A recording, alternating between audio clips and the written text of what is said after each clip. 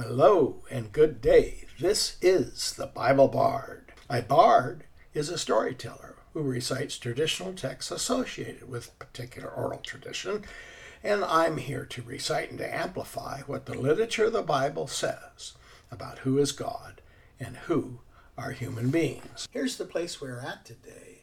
In a previous podcast, Lesson 2, I promised to come back to the issue of what is a spirit. So let's begin. In Deuteronomy chapter 4, verse 15, the Bible text states, "You saw no form of any kind the day the Lord spoke to you at Horeb out of the fire," unquote. Comment, the ancient Hebrews are gathered beneath a mountain, and there they come in contact with God, and they hear the voice of God, but the text says, "You saw no form." John 4:24 states, quote, "God is a spirit, and they that worship him must worship him in spirit and in truth." Comment, what is a spirit? We learned something about spirits from Jesus when, after he died and 3 days later, he rose again from the grave in a new physical body, and then he suddenly appeared before his disciples in a room, who were shocked and thought his appearance was that of a ghost. But he says the following to them, "Behold my hands and my feet, that is I myself. Handle me and see, for a spirit hath not flesh and bones, as ye see me have." So we learn from this comment of Jesus that a spirit does not have flesh and bones. And this verse implies also that you and I have spirit, even though we are human beings, because what did it say in the previous verse? We who worship God, a spirit, must worship him in spirit. So we must have the spirit if we're to do that. The word spirit, of course, has more than one application in English. Sometimes we mean by the term spirit a quality of courage or enthusiasm. However, when the word is applied to a being, a spirit is an incorporeal, invisible, intelligent personality.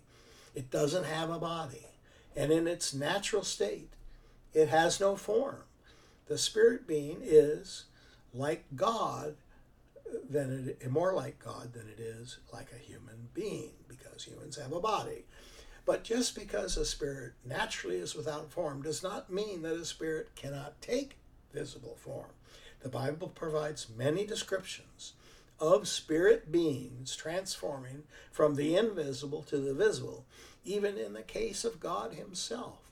Some spirits, like angels, appeared to human beings looking like other humans. Sometimes they appeared as flames or of fire, or sometimes they were man-shaped with the faces of beasts imposed on a human body. It sounds quite sci-fi. There's a great description of God appearing that states the following in Exodus chapter 24, verses 9 and 10. Quote, "Then went up Moses and Aaron, Nadab and Abihu, and 70 of the elders of Israel. And they saw the God of Israel, and there was under his feet, as it were a paved work of sapphire stone, and as it were the body of heaven in his clearness," unquote. This is very poetic and suggestive, as if the writer was having a difficult time finding words to describe what was seen by the elders of Israel when they saw God. The text, of course, doesn't state that the elders of Israel saw God in his essence, nor does it state that when they saw him he looked like a pagan deity. Instead, this description is ineffable. It's hard to understand it or put it into a clear description. But what is seen in any visible manifestation of a spirit being is not the being itself in its essence, but something in the spectrum of visible light that humans access, some kind of manifestation of something or someone that happens for the benefit of the human audience, considering their auditory and visual limitations. Some might complain that the New Testament in John 1:18, which reads, quote, "No one has ever seen God," is a contradiction of the statement we read previously, where the elders saw the God of Israel. But let's imagine a beautiful woman looking in a mirror and brushing her hair. Can't she truly say some contrary things here? I've never seen my own face, she can say, by looking directly at it. But she can also say, I've seen my own face, because she's seen it in her reflection. These are two different things, but they describe the truth. Remember, the text of the Bible is literature. Therefore, when we look at the context of a statement, we can get an idea of what the author intended. Speaking here of the Bible as literature, the literary rules of analysis apply. Some people want a description with an easy one-to-one literal meaning, but literal descriptions are sometimes only poetic, like this description of God in Exodus. They provide an impression. They're not scientific descriptions. They convey something tangible that sensitive readers at the very least can feel, but they aren't a photograph.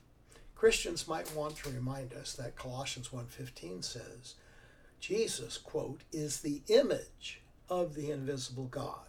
Now that's a very loaded statement and has been given multiple and difficult interpretations across the history of religion, especially so in various Christian denominations, and we'll get to that later. The Bible Bard is interested in what the Bible teaches about God and what it teaches about Jesus, but this is not the moment.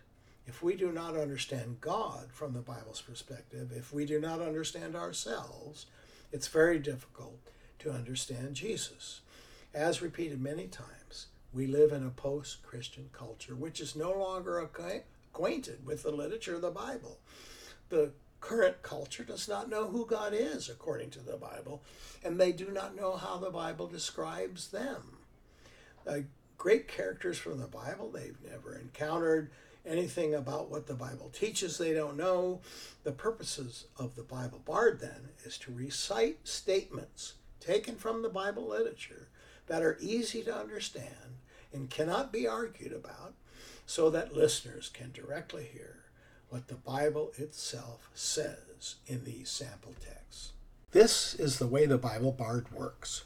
Brief recitations, closely focused, no distractions, no rabbit trails.